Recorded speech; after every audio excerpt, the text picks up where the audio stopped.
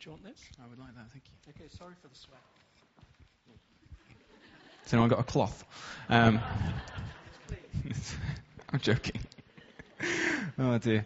Good morning, everyone. Right, as Rob says, my name is Ed. I am part of the leadership team here at church. I am starting a new series on prayer, but I personally see this very much as a continuation of the last 3 weeks. If you were around over the last 3 weeks, we've looked at words of knowledge, we've looked at healing, and we've looked at speaking in tongues, so some of the spiritual gifts. And I believe that prayer is a spiritual gift, and it continues through in that theme that actually we are going to be continuing to really engage with God in this way. And so I want us to keep those things in mind, really, that actually we want to be seeking those gifts that build up and encourage the church, those of words of knowledge, those of healing, those of speaking in spiritual languages, but also those of other languages as well. And I'll be honest with you, I really struggle to know how to start this preach. I've written out stories, I've written out ideas, I've written out questions, I've had quizzes, all kinds of things, but I've settled largely this morning actually on just chatting to you a little bit about why I found it difficult. And I'll be honest with you, I absolutely love prayer. Prayer is one of the most amazing things about the Christian faith, and for me, it's something I'm really passionate about and really care about, and I think why I've really struggled, because I don't know where I would be without it. And so this morning you'll have to forgive me for just being quite passionate about this whole mystery and ministry of prayer, because I think there is some mystery in there, I think there's some ministry in there, I think there's some real power, but I also think that we as Christians run the risk, and we struggle sometimes to engage with the depth and the breadth of what that actually really means for us. And I struggle with that even at times, where I'm just like, there is even more than just this. And that's the thing I find really exciting about this next series. It's the thing I find really challenging as well, is that even when we think we've got it and we understand it, that there's even more. And I don't fully know how to articulate this starting point, so I'm sorry, basically, is what I'm saying. And the golden rule of speaking is you're not supposed to ever apologize. You guys have all lost trust in me now, okay? That's what they say. But I'm really excited to talk about the mystery, the ministry, and the power of prayer this morning. And I hope that you're excited about engaging with that as an idea and engaging with that as a concept. And I hope that today we will go away understanding a little bit more about what prayer is, what it means. And, this morning it's officially titled by me, apparently, a while back, is Called to Prayer. And what is prayer would be my kind of initial opening question that I sort of explored around. And I'm sure all of us have different views on prayer. Perhaps some of us will think of being down on your hands and knees by your bed, saying your prayers before you go to sleep. You've got the classic hands together, eyes closed. Anybody remember that from school? Yeah, okay, great. Perhaps it's before dinner, holding hands. Is anybody holding hands family before dinner? Yep, good. Okay, great. Or perhaps we're singing the Superman thing. Thank you, Lord, for giving us food. If you don't know that one, come and see me afterwards. That's the Addams Family one as well. Anyway, I could go for a while. I've got a lot of singing prayer things from growing up. Perhaps it ends with an amen or an amen. We've got different camps in the house. Raise hands for an amen. Okay. About a third, maybe. And an amen. Can I get an amen? You guys will want to shout it as well, won't you? So, yeah, maybe it's about 50-50, yeah. So there's some amens in there, maybe some hallelujahs for good measure. Some hallelujah people. Ending in Jesus' name. That'll be in there. Perhaps when you think of prayer, you think of the Lord's Prayer. Perhaps you think of waiting in silence before God. Perhaps you think about placing prayers and asking questions of God, asking God to intervene and move in areas of your life. Perhaps you think about a deep sense of communing with the divine and communing with God as your Father. And perhaps there are even more things that I can't even think of right now that prayer means to you. So prayer, alongside being something I'm really passionate about, is something a lot of people have opinions on and a lot of people are really passionate about. Some really passionate people here. But where does the idea of prayer come from? Because something I find really interesting is that it permeates almost every single religion in the world. And not just that, but 20% of atheists admit to praying. Who the heck are they praying to? Seriously, are they praying to themselves? Because, that's not going to help. But prayer is a really interesting thing. There is a blueprint placed on every person's life in this world for prayer. Every single person, whether they know it or not, as the atheists confess to, they're up for a bit of prayer. Okay? Prayer is imprinted on every single one of us. And so for the answer about what is prayer or where does it come from, I felt like I had to go right back to the very beginning, because that's where the model comes from, isn't it? It comes from creation. We had to look at our Creator God to understand what He's built into each and every one of us. And so Adam and Eve, what were those interactions between God and the first human beings like? Now, we're all familiar with the story, right? There's a guy called Adam, there's a lady called Eve, there's a snake, and there's a bit of fruit, sometimes called an apple, involved in this story. And it goes that the snake tempts Adam and Eve to eat it, they eat it, and then God appears on the scene. And I'm just going to pull this little bit of scripture out as a kind of starting point, where it says in Genesis 3:8-9, it says, "When the cool of the evening breezes were blowing, the man and his wife heard the Lord walking about in the garden. So they hid from the Lord God among the trees. Then the Lord God called to the man, 'Where are you? Where are you?'" And the first thing that jumps out to me is that this isn't something that is new. Okay, God hasn't turned up because something's gone wrong and He's there and He's going, "Right, Adam and Eve, I know they've done something wrong. I'm going to get down there right now. I'm going to sort these two people out." This is something in here, that there is an expectation that in the cool of the day, God will meet with Adam and Eve. They were expecting Him. He was expecting to find them. They were expecting to be found. So they hid.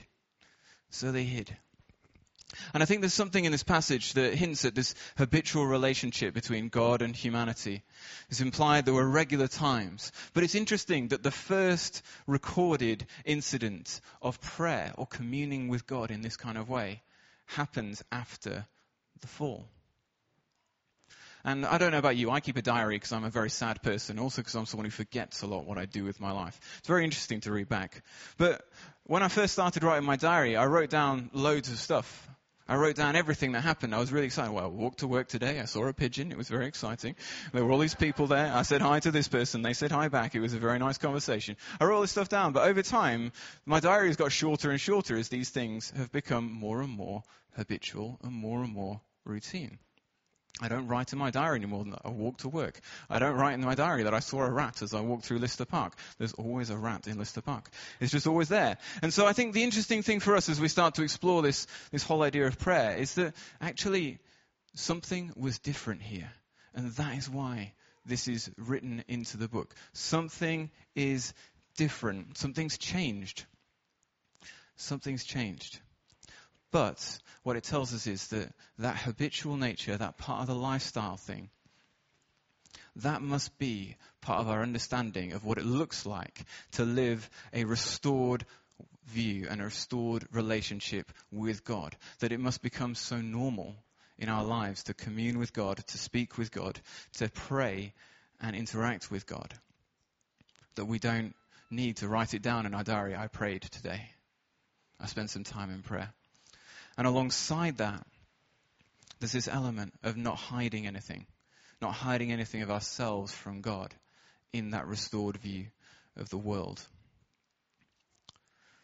And I think the big thing for me that I wanted to draw out of this is it reveals something very telling about prayer and who is the instigator of prayer. Because prayer is not something that we do to God, but actually is something that God calls us into. The biblical picture of prayer, as laid out at the very beginning of the Bible, is God calling us into conversation and not the other way around. And this morning, Rob's talked quite a bit about actually kind of placing the focus and putting God in the right place. And I think that's a real confirmation for me, because a lot of this morning I'm going to be talking about is in prayer, making sure we put God in the right place and we make prayer about him and not about us. And so I think we run this risk as Christians of feeling like prayer is some kind of obligation, that we must do prayer. Have you done your prayers? Have you ever felt that need to do a quiet time or come to a prayer meeting? Don't get me wrong. I think all of these things are good in their own right. I think they're important parts of Christian faith. But when they become some kind of expectation, some obligation, then pressure starts to sit around them. And when we get pressure, we get resentment. And when we get resentment, then ultimately we end up going through the motions. And perhaps even then we run the risk of ending up in this place where we resent God. And I don't think prayer was ever meant to be something where we resented God. If I asked you now, put your hands up if you think prayer is about resenting God. No one would put their hands up. But for many of us, we end up in this place where we feel like there's this pressure on our lives, and it damages and it hurts the freedom that is supposed to come with faith in God through Christ Jesus. And so we have this thing where the footsteps of God are heard. The footsteps of God are heard in the Garden of Eden. And then his voice calling out, "Where are you?" And that is the call that I believe that God is doing throughout history and throughout every single day of our lives. His footsteps approaching us. His voice calling us into prayer. Not the other way around. Not us saying, right, okay, it's 9:05, better get into 3 minutes of prayer now quickly before the toast pops out of the toaster. God is calling us into prayer and not the other way around. God is searching for you. God is longing to meet with you. And this is a renewed picture of the world. This is a renewed picture of relationship with God.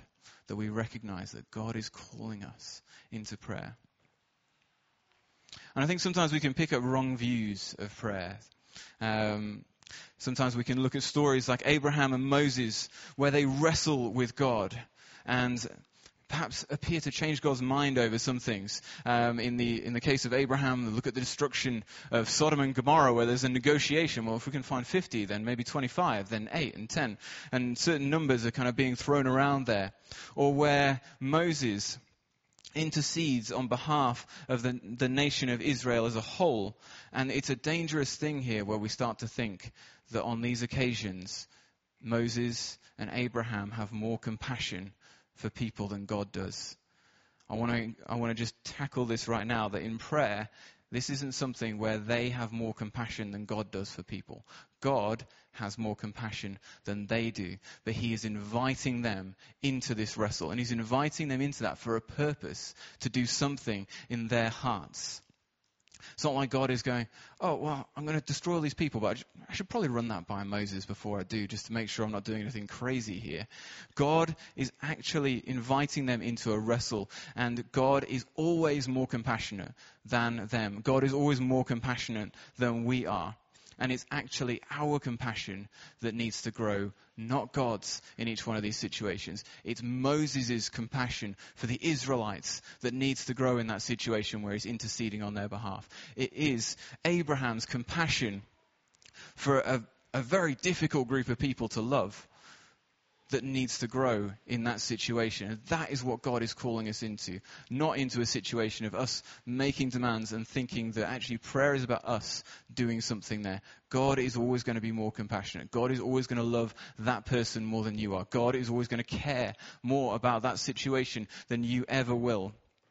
And so as we look at prayer, remember that it's God infilling us with more of his view of the world and more of what it means to look like him in this world than it is the other way around of us trying to convince God to make the world the way that we want it to be, for good or for bad. If you're praying anything good and a good change into a situation, guess what? It's the inspiration of the Holy Spirit in your life working to build and develop that gift and that understanding in you, and not the other way around in our Father God. And maybe that's something that perhaps for you need to realize today, that thing that you're desperate for in prayer. You're not there trying to convince God and change his mind about something, but actually that he has more compassion for that thing than you ever will. And that he is doing something in you. He is revealing more of his heart for that thing in that wrestle. And so each time that issue rises up in your heart, each time that frustration happens for you, that's the footsteps of God approaching you. Just like the footsteps of God were heard in the Garden of Eden. And just like the voice of God called out, "Where are you?" God is calling out to you, "Where are you on this issue right now? Where are you right now? Are you ready to go deeper? Are you ready to depend more on me for this situation?" Because God is searching for you in prayer, not the other way around. God is searching and seeking you to bring you into prayer. And this is the renewed picture of what it means to be in relationship with God. And I think there's some other interesting things. I won't touch too much on this at this point, but the idea of footsteps being heard is this very interesting echo, a very early stage of the incarnational God coming in the form of a human. That right at the very moment where humanity has just stepped into a sinful nature and has stepped into a broken relationship with God, we hear physical footsteps referenced. The incarnational nature echoing that at some point Jesus Christ will come as an incarnational human being and communicate with humanity and show us what it means to live in that relationship now that we're living on the other side of the fall. So, very quickly, let's deal with how God looks at their disobedience, this situation. They have done the thing that he asked them not to do. They've eaten the fruit, not good. Okay, so what does he do? He asks them 3 questions over a period of time. He says, "Where are you? Who told you were naked?" Great question. And what is this you have done? Don't confuse yourself with any questions God ever asks humanity. He's not asking us to satisfy some kind of sense of curiosity in himself. God already knew. He's not satisfying some curiosity. He knew what happened. He knew who told them that they were naked. He knew what they'd done. He knew exactly where they were. But if someone is lost on their way to church this morning, they'd phoned you, what would be the first question you'd ask them? You'd go, "Where are you?" Because you can't give them directions if you don't know where they are. Where are you? And in our relationships with God this morning, he is asking us all that question. Where are you? We need to identify for ourselves where we are before we can start making progress towards God. So put yourself in Adam's shoes in this scenario. Where are you? Well, I'm in the bushes. Why are you in the bushes, Adam? Well, I'm naked. Why are you naked? How did you get to this information? And suddenly this shame, this embarrassment has changed something about this perfect relationship between Adam, Eve, and God. And so here's another thing that we learn about prayer from this story. God isn't interested in the fancy, polished language or the fancy, polished story. God meets them exactly where they are. He doesn't wait for them to work out how to fashion clothes out of fig leaves, as is often the way it's depicted in children's stories. He doesn't wait for them to sort it all out and come to some realization. He meets them exactly where they are. Shamed, embarrassed, hiding in a bush. He doesn't mind where that is. He already knows where they are. And so many times we see Jesus in the New Testament teaching us and reminding us that prayer isn't for show, but prayer is about us honestly and integrally communicating between us and God. And so then we get onto this question, well, who told you were naked? Everything that Adam and Eve had known up until this point was God, came from God. And so the question implies that you've learned this from somewhere else. You've got this information from somewhere that isn't me. He's asking them, who have you been listening to? What voice have you been listening to? And there are many things in this life that can pull us away from God. And it's not just time. I'm not going to do a preach about how we need to make more time for God, because, we've all heard numerous preaches on that, I'm sure, at some point. We need to make more time for God. But there are things that can pull us away from God, different voices of need, voices of lack, voices saying, kind of preaching a poverty spirit around us. That feeling that someone is keeping something from you. Maybe it's a feeling you don't have everything you need. Everything that you need, that house maybe, the promotion, the job, whatever it is for you. Perhaps it's the fancy holiday, or perhaps the body that you would really like. Yes, of course. Not one that I worry about too much. But in prayer we see God dispelling all these illusions and bringing us to truth. But as soon as sin enters the world, as soon as there is a broken relationship between humans and between God, suddenly we find that all the world offers is need. All it offers is a lack. All it offers is want. Suddenly there's this realization, I am naked. I don't have everything that I need. That is when sin enters the world, and that is the product of sin. But in God's eyes, he looked at Adam and Eve, and outwardly, they looked exactly the same.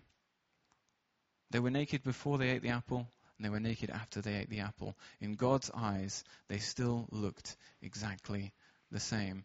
The only thing that had changed was their understanding, because a voice had come and spoken something different to the truth that God had about them and their lives. They were naked, they were exposed in their own view, but God looked at them and loved them exactly the same way as he had done beforehand. So we need to be careful about what voices are telling us and what voices are speaking to us. And if we're not spending time in prayer, then we are going to miss God dealing with some of those things in our lives. And then finally, we've got the what is this you've done? It's a bit of a paraphrase, actually. The kind of asks it in different ways. But first, we've got the classic passing the buck activity. We all like this one. Adam, he blames Eve. Eve blames the snake, and ultimately all of them are kind of just blaming God for this action. But the conversation turns, if you look, when you're reading through the scripture, the conversation turns at the point where they hold up their hands and they confess. They hold up their hands and they confess. They say the words, I took it and I ate it. And there's a relief in honesty. I don't know about you, if there's something that perhaps has been hidden for a while and you get to the point of actually confessing something and suddenly there's a freedom about it. But in that scenario in Genesis, the focus of the attention of the conversation at the point where they confess what they did moves away from Adam and Eve and towards the snake. And the conversation changes there. At the point of confession, there is a change. Now, the consequences of their sins, the consequences of their actions, still fall on them. They're still banished from the Garden of Eden. But what you do see is you see them sent out with a care package. Good news. Free clothes. Evidently, God does not abandon them. He provides for them in their point of need. I'm hiding in the bushes because I'm naked. Okay, no worries. I'll give you some clothes. And God doesn't abandon them. We continually see throughout Scripture the words, I'll never leave you nor forsake you. And very much so at that moment where they're banished from the Garden of Eden, there is still that word spoken over their lives. How do we know this is true? Because if it wasn't true, we wouldn't have the Bible. That would literally be the end of the story. If God forsook them? Is that a word? Half of you agree, half of you don't. You get where I'm going with it. God didn't forsake them. I'll reword that sentence. And perhaps that's something that you need to hear today. That God hasn't abandoned you because of a mistake that you made in the past. Through prayer and relationship, you can come back to him in that stuff. But ultimately, because you're working through perhaps the consequence of a mistake, an action, a sin, or something like that, that doesn't mean that God isn't with you. That doesn't mean that God doesn't care about you, and it doesn't mean that God isn't still providing for you. You need to lift your gaze up from that thing and go, you know what? Yeah, I am dealing with the consequences of that action. I am dealing with the reality of that. But God has not forsaken me in this. And every time those thoughts creep into your mind about something that you've done in the past, and it starts to steal, rob, or destroy some of the joy of the reality of what God has done for you, you need to remind yourself that God did not forsake Adam and Eve, and he is not forsaking you in that moment. And so I wanted to bring us, as a start point to our journey looking at prayer, a real understanding of where prayer came from. And where it came from in that understanding of a relationship with God and that call to restore what was broken at the fall. The relationship with God was normal. It was that a missed diary entry because it was just so much part of life. And I find it a helpful view of prayer to get us started on this journey as well, because it keeps the focus and it keeps the attention of prayer on God. So often we run the risk of making prayer about us. I don't think that's healthy. I don't think that's healthy, and I don't think that's actually prayer. We need to keep the focus and attention on God. It is him who calls us into prayer and not the other way around. It is him that is changing our hearts and drawing us deeper into him. It is him that is restoring us and recommissioning us and resetting us on the pathway towards righteousness. And it is in prayer where we find forgiveness, and it is in prayer where we find truth, the real antidote to the lack and the need that the world preaches. And most importantly, what I think we can draw out of this passage is that prayer was designed for absolutely everyone. Prayer is not just about some super spiritual elite who go and do all the praying on the church's behalf or on our behalf, and we can kind of outsource it and go, well, those guys are doing the prayer, and I'm going to be over here reading my Bible. I'm going to be over here doing the social action. I'm going to be over here doing whatever it is that you're doing. Prayer is for everybody. It is that inbuilt thing that is part of the blueprint for what life looks like for someone in relationship with God. So if you find yourself looking at the prayer team and going, well, the prayer's for them to do, or the 9:30 group of people who get together on a Sunday morning and pray and go, that's for them to do, I want to tell you now, and I challenge you now, that is not a biblical view of prayer. Prayer is for everyone. Prayer is for every day. It should be part of our lives.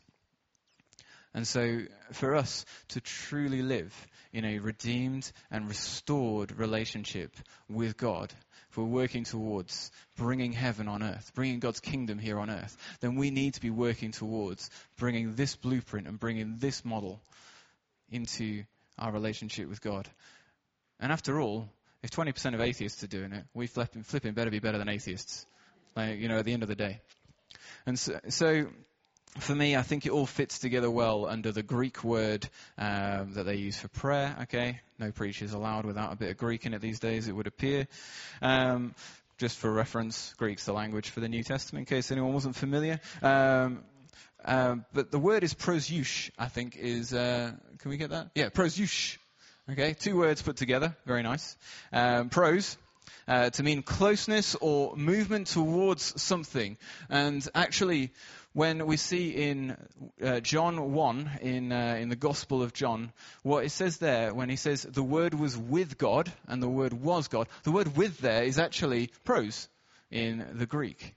So the idea of being with together, that closeness. But I think there's a really interesting thing when you get on to think about the yush in there. Quite like saying yush. Should use this more often. Yush, desire, vow, or surrender.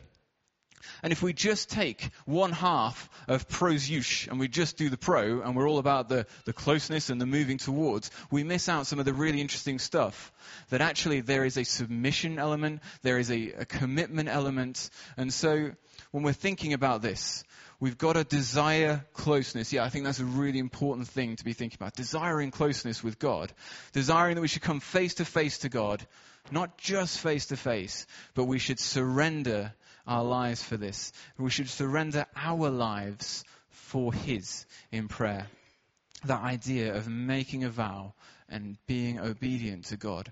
Because the thing that I think about prayer that's important is that prayer needs to change us. Prayer needs to change us. And if it's not changing us, it's not prayer. And I'll say that again. If it's not changing us, then it's not prayer. Because there is this desire of closeness with God, which is really important. But as we meet with the Creator, as we meet with the Father God, whose pattern and way of living is so holy and so set apart from the way of the world, we must be changed by that. We have to be changed by that. Otherwise, it's not prayer. And so I want to leave us with this challenge today to draw near to God, to surrender to God our lives for His through prayer. But I also want to leave us with a little encouragement. Got some good news. Prayer can be taught.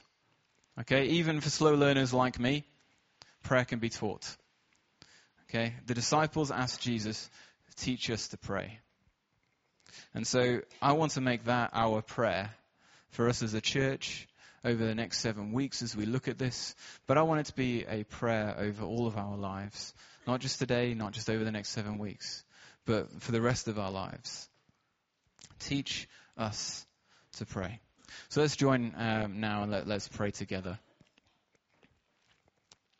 Father God, we ask you this morning to teach us to pray. To teach us to pray.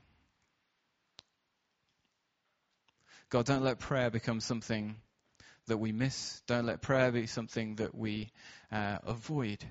Don't let prayer become something that feels like an obligation or an expectation or anything like that.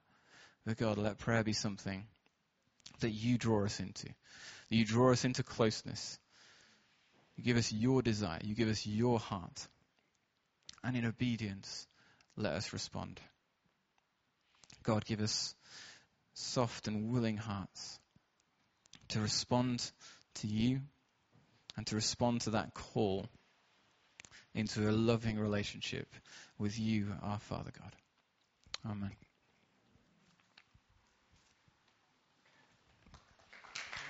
Very good.